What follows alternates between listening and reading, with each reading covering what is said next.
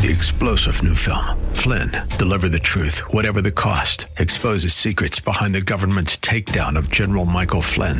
Flynn knew what the intel world had been up to. He ordered the first audit of the use of contractors. This set off alarm bells. He told the truth. He was the most dangerous person for Donald Trump to hire. They had to get rid of Flynn.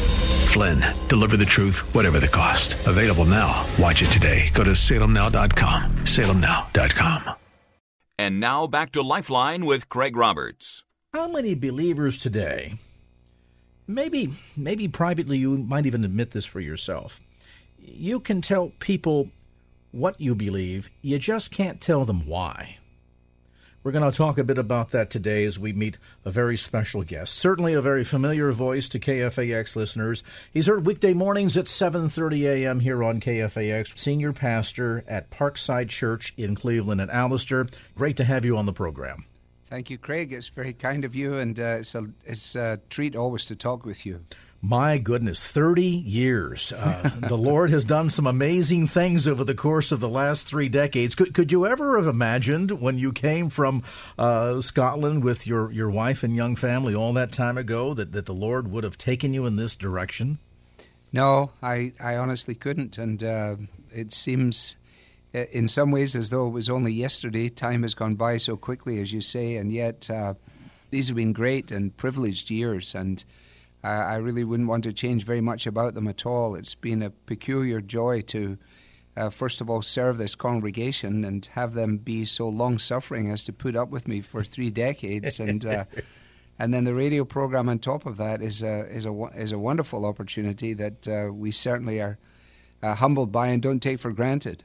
Well, and we don't take it for granted either, Alistair, because I think many of us recognize the importance for a ministry such as yours that in the 30 years has moved, I think, consistently and critically so, more and deeper into the arena of Christian apologetics, of which, my goodness, if there was ever a day and time when we needed Christians to be prepared to give an answer for the hope that lies within, this is it.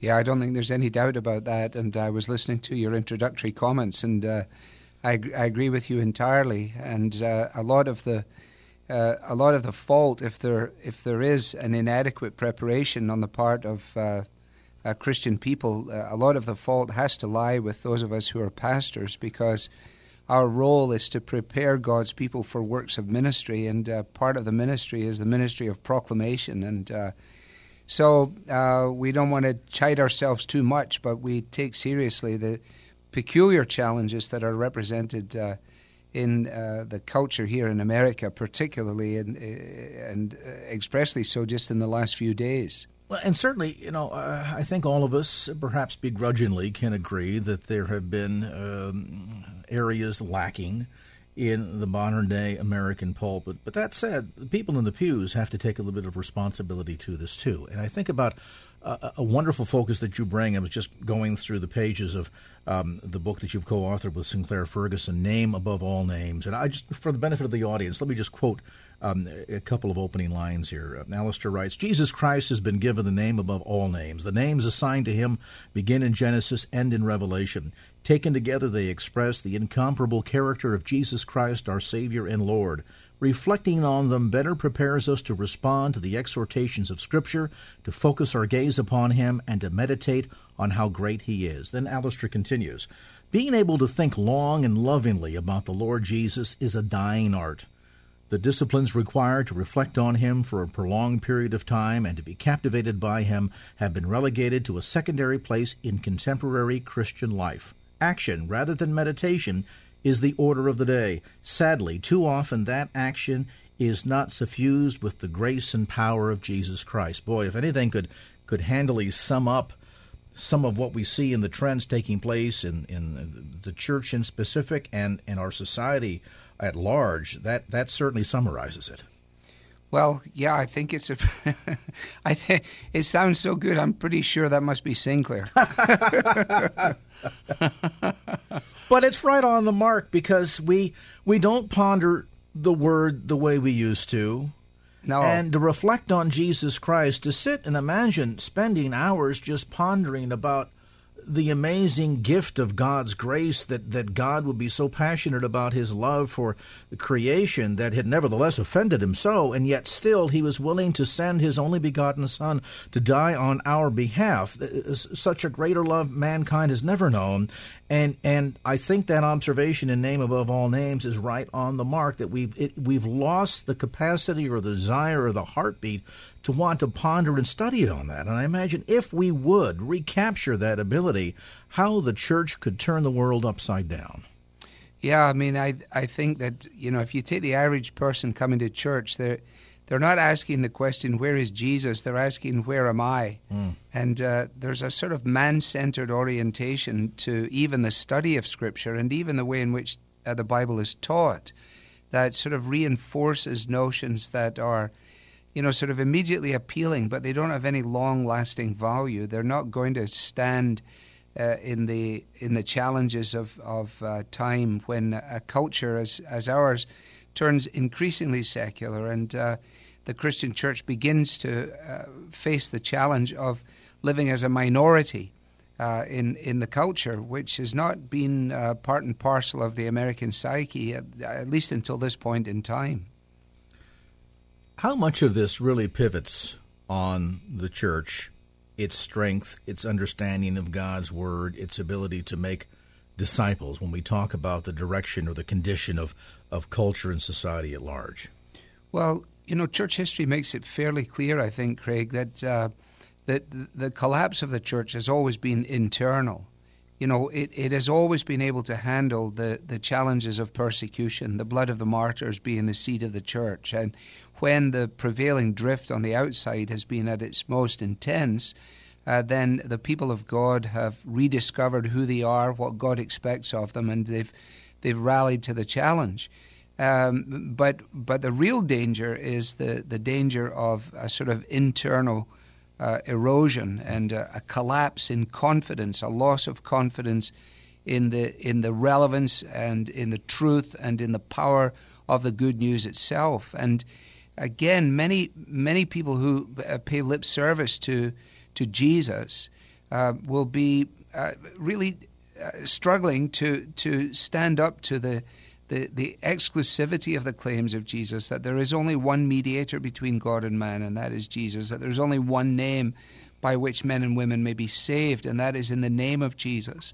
And the drift in culture, in our sort of deconstructed use of language and our understanding of history is so dominant that it's absolutely imperative that those who profess the name of Christ really dig in and understand just what it means for them to be in union with Christ and what a man or a woman in Christ really is.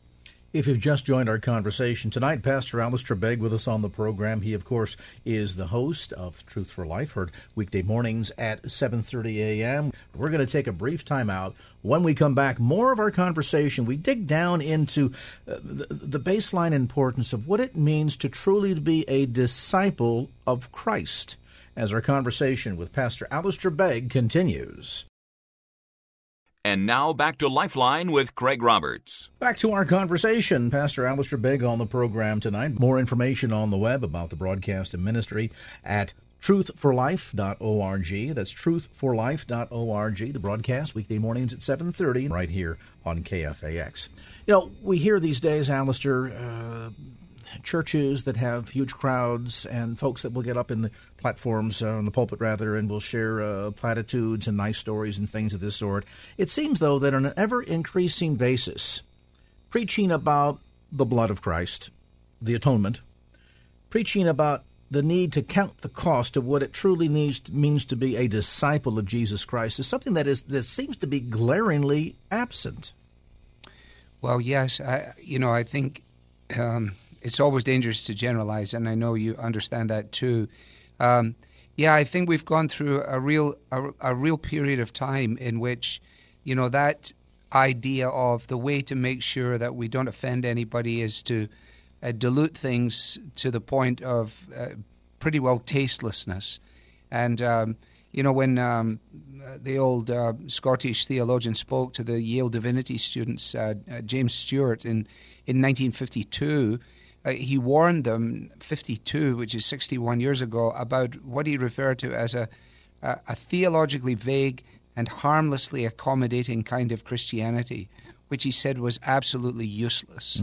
And I think we're seeing the evidences of that now. And one of the encouraging things for me as somebody who's now moved into my 60s is to see how many young men though are coming through in various places in the country and who have really fastened on to the idea that if we're going to take seriously what it means that Jesus is Lord, then we have no right to tamper with or to dilute or to try and redefine the claims of Jesus, but we must just state them as they are. And, of course, to fail to do so really sort of strips the gospel of its life-changing power, doesn't it? Well, of course it does. I mean, in first century Corinth, Paul knew that, if he gave the people what they wanted to receive, whether it was the Jew or the Greek, then they would receive him with open arms. But the one thing that they were unprepared for is, the message of Jesus Christ and him crucified. There certainly seems to be, as we look at society today, Western culture, there still seems to be a desire and interest in spiritual things. I think that sense of man's deep, innate longing to be connected with God is there. We just, on an ever-increasing basis, don't know how to define it, and we head out to many false sources to try and address it or satisfy it, be it through pagan religion or the occult or whatever the case might be. And yet, so we see still a strong hunger, a strong spiritual desire, but it seems as if fewer people are really turning to Christianity, perhaps because we're not sharing the message with the kind of clarity and relevance that is needed to pierce people's hearts through the power of the Holy Spirit and present a gospel that people can look at and say, wow, there's real power behind this. Yeah, I mean, I think that's really helpful, Craig. We have an Australian friend who visits here, every few years, and I remember the last time he was here, he made a comment concerning sort of American Christianity, and of course we want to be as guarded with Australians as we should be with Scotsmen, but he said that he sensed a tone in American Christianity which was a tone of admonition rather than a tone of mission. So that we were going to the culture to admonish them for everything that was wrong, in their belief system and in their expressions of their understandings. And I think it is an important thing to realize that Jesus never ever he never deviated from the clarity of his message, and yet the way in which he approached Zacchaeus or the way in which he approached the woman at the well, is a masterful illustration to us of the way in which we ought to be prepared to speak to people on the troubled seas of life. Have we missed the mark then to a great degree in the sense, Alistair, that I think of the wave of evangelicalism getting involved in the body politic in a significant fashion, first in the late 1970s and certainly in through the decade of the 1980s and into the 90s, not to suggest at all, before listeners flood the phone lines here and I get in trouble, that we don't have an obligation as believers to vote and be involved in this business of self-governance. I believe that we do. And yet, oftentimes, it seemed as if there was a time in which we exchanged our involvement in the body politic for the realization that if we're going to change the world, we have to change hearts. You really can't affect change of heart by making political change. Yes, things and work needs to be done. Certainly the evidence of the what's been coming out of Washington, D.C. in the last couple of days proves that. Yet at the end of the day, the real power is the changed heart. Yeah. It's a difficult one, isn't it? Because we do want to make sure that each of us are seizing the privileges and responsibilities of living in a democracy like this and making our voice heard and standing up for, moral rectitude and for biblical values and so on. But, I think it's probably too soon to make these determinations, and I'm also fearful of overstepping my bounds here. But if you think back to well, I've been here 3 decades, so I get here right around the time I think that the moral majority and that whole movement is coming to the fore and doing what it's done, and it's gone all the way around. But I think we have to say that actually it really hasn't achieved its objectives. It's been unable to do this. I mean, we're talking now the day after the Supreme Court, passes down what is it certainly couldn't be anything other than a testimony to immorality and to the very reverse of the things that we're angled for and labored for. And I actually am quite excited about it, though, Craig. I'm not despondent. I'm not wringing my hands. I think that there are certain things that are bad for our country that may well prove to be good for the church. If we recognize that, as we must, that God is sovereign over these things, that he is the one who sets people up and he is the one who brings them down. He doesn't do that in a vacuum, and therefore our voice must be heard. But we have to recognize, too, that our view of the world is a much larger, vaster conception of what is going on. We're actually affirming the fact that Jesus Christ is not only a resurrected Savior, but he is an ascended King, that he rules over the cosmos, and that the providence of God is such that nothing happens except through him and by his will. That's basic biblical Christianity, which of course challenges a worldview that is deistic or pantheistic, which of course is, both perspectives are prevalent in our contemporary society. So that really takes us back then to the centrality of his lordship, and maybe time, as you point out, for some introspection of the church. As much as it's easy to become dismayed by these events, morally, politically, even economically, that's been occurring in our country and in sort of the micro and globally in the macro, to understand that for the church, focusing back on teaching and prayer and giving ourselves to evangelism and to worship and giving to the poor and certainly discipleship, if we can get back to those key things, then I think God can indeed have us in the position where he can better use us to influence culture and society around us. Yeah, I mean, if you think about, for example, an era like, the 18th century awakening with Whitefield, yes, you always have strong preaching. Dwight L. Moody, apparently didn't have very many sermons, but nobody misunderstood him when he spoke. And he combined, as did Spurgeon in Victorian England, a real commitment to the good news, the proclamation of the good news, combined with expressions of good deeds, so that both of them were engaged in the social dimension of their immediate environment, whether it was in Chicago or in London. Both of them were involved with orphanages. And yet they did not for a moment confuse the necessity of people turning to Christ in repentance and faith with the good and necessary outflow of Christian living that cares for those who are least and last and left out. If there could be one singular message that is central to your heartbeat, the one message that you'd like to get across to every man and woman who has named Jesus as Lord and Savior, what would that be? Wow. Oh, well, I think if I just apply it to myself, I mean, I think to fully understand that, when Paul says one day at the name of Jesus, every knee will bow and every tongue confess that Jesus Christ is Lord, to understand that he's not talking there about that being an expression of devotion. He's talking about being an expression of his identity. That what he's saying there is that this Jesus, as the apostles did post-Pentecost, this Jesus whom you crucified, God has made him both Lord and King. And therefore, I have no freedom to believe anything other than what he teaches me. And what he teaches me is left for me in the Scriptures. And I have no freedom to behave in any other way than that to which I'm called. And that then, impacts every area of our lives, our vocation, our sexuality, our marriages, our singleness, whatever it might be.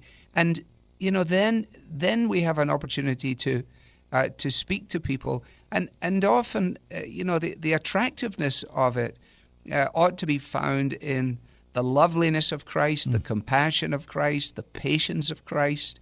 And I think so often, if you take, for example, and sometimes the media has branded us in this way, and a few crazy people have led to it, but I think we do have to face the fact that we often come across as a rather disgruntled and angry bunch of people, as opposed to a people who say that they have been born again to a living hope by the resurrection of Jesus from the dead. Yeah, you're right. It's often interesting if you talk to non-believers and get their opinion about Christians. They can give you a long list, a big litany of what it is that we are against. Right. And then when you ask them, can you tell us what Christians are for? There's silence. Yeah. And that speaks volumes, certainly. Yeah, it does. I mean, I if you think about Jesus with the woman at the well, what a conversation starter. May I have a drink of water, please? He doesn't. He eventually gets to the point, when he asks her to call her husband, and she admits that she's had a number of husbands and she has a live-in lover. But that's not what he starts with. I mean, he's not sitting at the well with a big sign condemning her multiple relationships. He starts by simply engaging her in conversation. Hey, we as the church can learn a lot from that example, that we might be better to engage the culture and society around us for the sake of the gospel by simply beginning with engaging others in conversation and, of course, ultimately understanding what it means to be a disciple, to count the cost.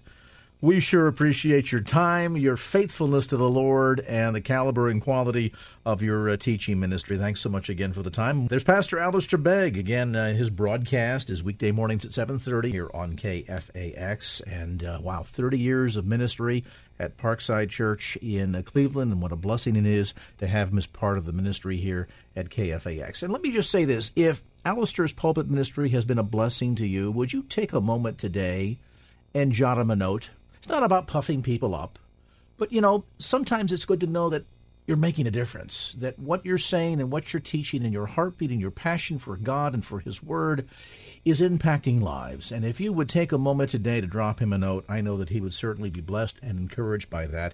You can get more information about the ministry at truthforlife.org, truthforlife.org. And our thanks again to Alistair Begg for being with us. A brief time out, back with more as Lifeline continues. And now back to Lifeline with Craig Roberts. For those who have loved ones currently in the hospital, who have perhaps lost a loved one, it raises many of the why God questions. Why does God allow things to happen like this? And when we're in these kinds of times, whether we're talking about the tragedy of what unfolded yesterday in Boston, to the loss of a child, to maybe just the day-to-day challenges that we face in life, oftentimes we feel as if we're kind of groping about, and we're wondering in the middle of the darkness of our experience, how do we find God? Coincidentally, a new title of a book called Finding God in the Dark, and it's co-written by my next guest, Ted Gluck. Ted, of course, has been on the program previously. We talked to him some months ago regarding his best-selling book, Dallas and the Spitfire. Back again to join us today, and Ted, it's always great to have you on the show. Hey, Craig, thanks so much for having me. Really appreciate it. Boy, the timing of our conversation today in the wake of the tragedy of Boston yesterday, again, it just touches on so many levels emotionally and spiritually. Kind of give me your overall sense, particularly in the spirit in which you wrote this book along with Ronnie Martin. We're in these moments, be it the tragedy of yesterday to simply maybe losing a job, losing a loved one. We grapple with this sense of where God, why God? Yeah, we really do. I mean, you hit the nail on the head. These are existential questions. These are questions that strike to the core of our existence, and they really strike to the core of how it is that we think about God. And as I prepared for the show tonight, I knew you were going to ask me about this, and I was talking it over and praying about it with my wife, and I was reminded of the verse in 1 Thessalonians that says, as Christians, we don't grieve like those who have no hope. And, but we still grieve, and whether you're intimately involved in a situation like this or whether you're just kind of observing it from the outside, I mean, you're grieved. And I'm reminded of the doctrine of total human depravity, the idea that we're all sinners in this world with sick hearts and that there's no hope for us and there's nothing good apart from Christ. And I think, what you take from this event, I mean, you watch the media and you hear things like, we're going to do everything we can, and there's all kinds of kind of governmental / military finagling going on, and on one hand you root for that and you're hopeful that something will be done, but as Christians we know that apart from the cross and apart from Christ, there's not a good answer. There's not a great hopeful thing that Obama or anyone else can say to people to really make them feel better. So, I think for us, maybe the takeaway is an opportunity to recognize the sin in our own hearts. And, much of my book deals with that, this idea that, it wasn't until I really humbled myself and threw myself at the foot of the cross that I had any joy and any peace in this life. And I think we're reminded that we don't find our joy and peace in circumstances or situations. It isn't God's job to make everything perfect for us. But he does find us, he does seek us out, and he does give us the opportunity to humble ourselves and find joy and peace in him. What you say, I know, even with my listeners eavesdropping on this conversation right now, we resonate with what you say. We certainly readily give mental assent to your observations, and yet oftentimes isn't there that disconnect that we experience, meaning that we understand, for example, if we want to just kind of coldly in a very calculated manner dissect what transpired yesterday, it is man's depravity, it is separation of God from God by sin, it is our inclination to do wrong and evil and the influence of the enemy in our lives. We understand all of that, and we can certainly, in many ways, kind of pigeonhole or categorize the pain of yesterday into those categories. We give complete, total mental assent to those realities. And yet there's this disconnect where emotionally, though, we're still saying, but wait a minute, God, aren't you supposed to come in and kind of, save the day? We look at this and say, well, of all the people that died yesterday, 3 all told, why did one of them have to be an 8-year-old boy? And suddenly now we're kind of emotionally and spiritually wrestling with God over these things. Yeah, we are, and I fully agree. And I think, for those of us who grew up Christian or grew up in evangelical homes like I did, I think I spent a lot of years just intellectually assenting to things and not really feeling or experiencing them. And there's this strange tension in the church where, you're clinging to truth and you have biblical truth, but yet you still want to experience things. You want to feel comforted. And, for me, I think the Bible is full of examples of people who, cling to Christ and cling to God in the midst of really horrible things that are happening to them. And on one level, you don't really maybe find comfort in their stories, but I find comfort in the idea that there's a model for how we can cling to the Lord in those times, how we can cry out to the Lord, how, King David, who, the Bible says was a man after God's own heart, but was also this horrible sinner. He was an adulterer and a murderer, and he has the audacity and the courage really to ask God for a clean heart. And then he asked God to restore his joy. And this is, when people are pursuing him and chasing after him to take his life, he even clings to the Lord for joy in that. And, as to how that comforts, someone who's grappling with the reality of yesterday, I don't know, but I'm glad it's there. And I'm glad, the Bible gives us a model for how we're to do that. And I've found, my experience has been that there's really been no earthly comfort outside of that. And, sometimes we can't explain these things away. We can't, God doesn't let us know immediately why it's happening. But that feeling of joy and peace, even in the midst of life's terrible storms, that's something that experientially we can look to the Lord and just say thank you. There's one thing, though, that tends to kind of complicate this, and after a brief time out, I want to kind of dig deeper. We spoke of the mental assent to what we understand to be true from God's perspective, from God's Word. Then there's kind of the emotional struggles that we go into, where we understand intellectually what's going on, and yet emotionally still there's that sense of disillusionment and fear and doubt and unbelief. The third aspect that kind of complicates this scenario is the big cover-up, and we'll talk about that when we come back after a brief time out. Best-selling author Ted Kluck is with us today, a look at Finding God in the Dark. I'm Craig Roberts, back with more of the conversation as Lifeline continues. And now back to Lifeline with Craig Roberts. We continue our visit with best-selling author Ted Kluck. He, along with co-author Ronnie Martin, have written a new book called Finding God in the Dark. Now, we talked a bit about that sense of giving mental assent to what we know are the realities of what's going on in these kind of circumstances, Ted, and yet oftentimes being just overwhelmed by emotional senses of doubt and fear and disillusionment. But then there's kind of the other third item that I think tends to complicate this, and you talk about it in the book. It's something that we evangelicals in particular seem to be very adept at, and that is kind of faking our way through pain. You know, painting on the smile and getting past the greeter at the door at church on Sunday, or, you know, giving the obligatory, "How are you? I'm fine, thanks. How are you?" when in fact we're really not. And I'm wondering if sometimes that sets up a barrier that really blocks us from the ability to deal with how we're feeling and kind of find the sort of peace and relief that we seek.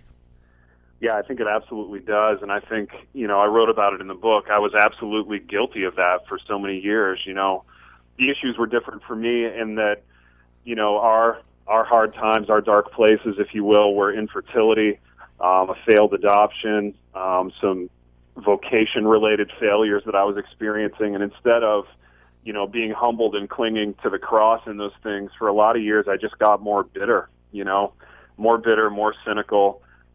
But week after week, day after day, you know, Sunday after Sunday, I would go into church and you know, I was everybody's buddy and the backslapping lobby guy with a smile for everybody. But inside, I was really dying, you know, and I was really struggling with, you know, how do I love a God who would put me through this? Quite frankly, was my thought process, and it was really tough, you know. And thankfully, the same institution that was hard for me in that, the church.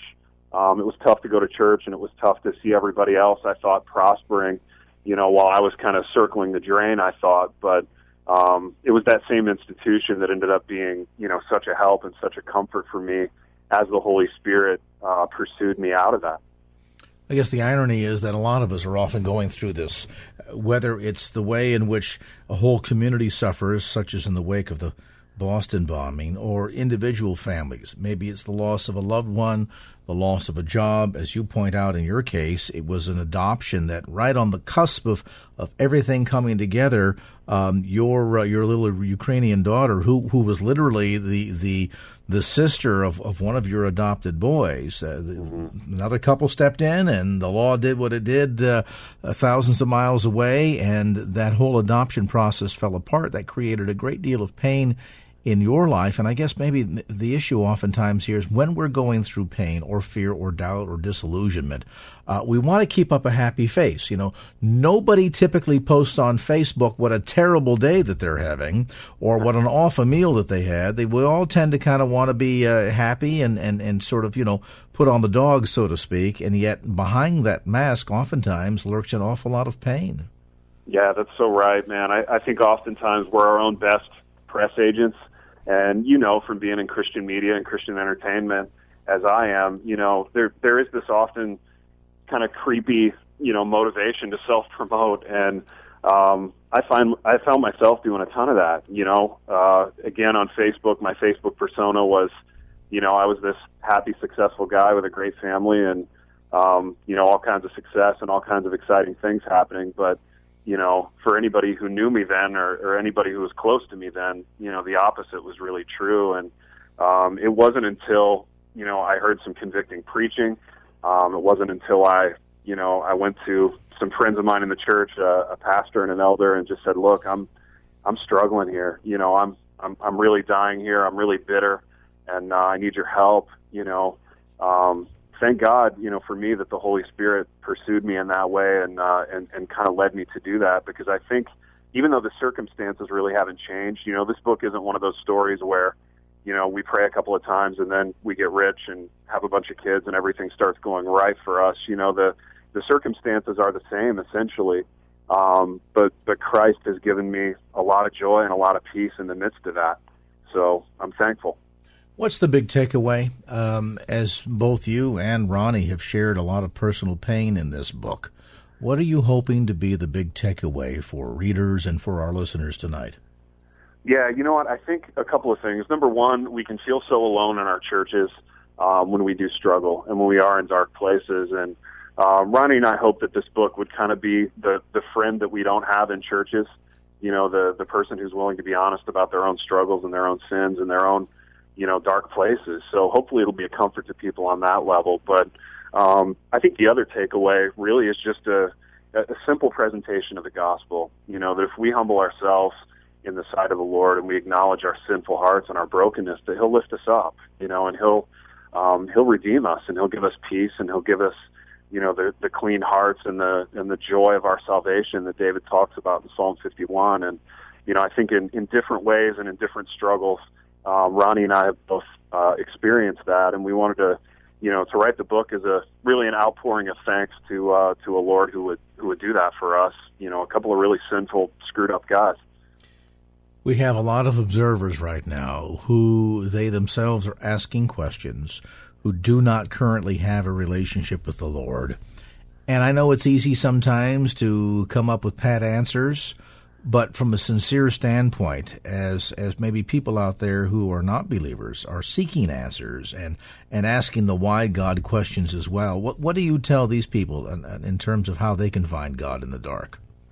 I think keep asking and keep seeking, and the Holy Spirit will find you. I think we serve a Lord who finds us and who pursues us and who loves us enough to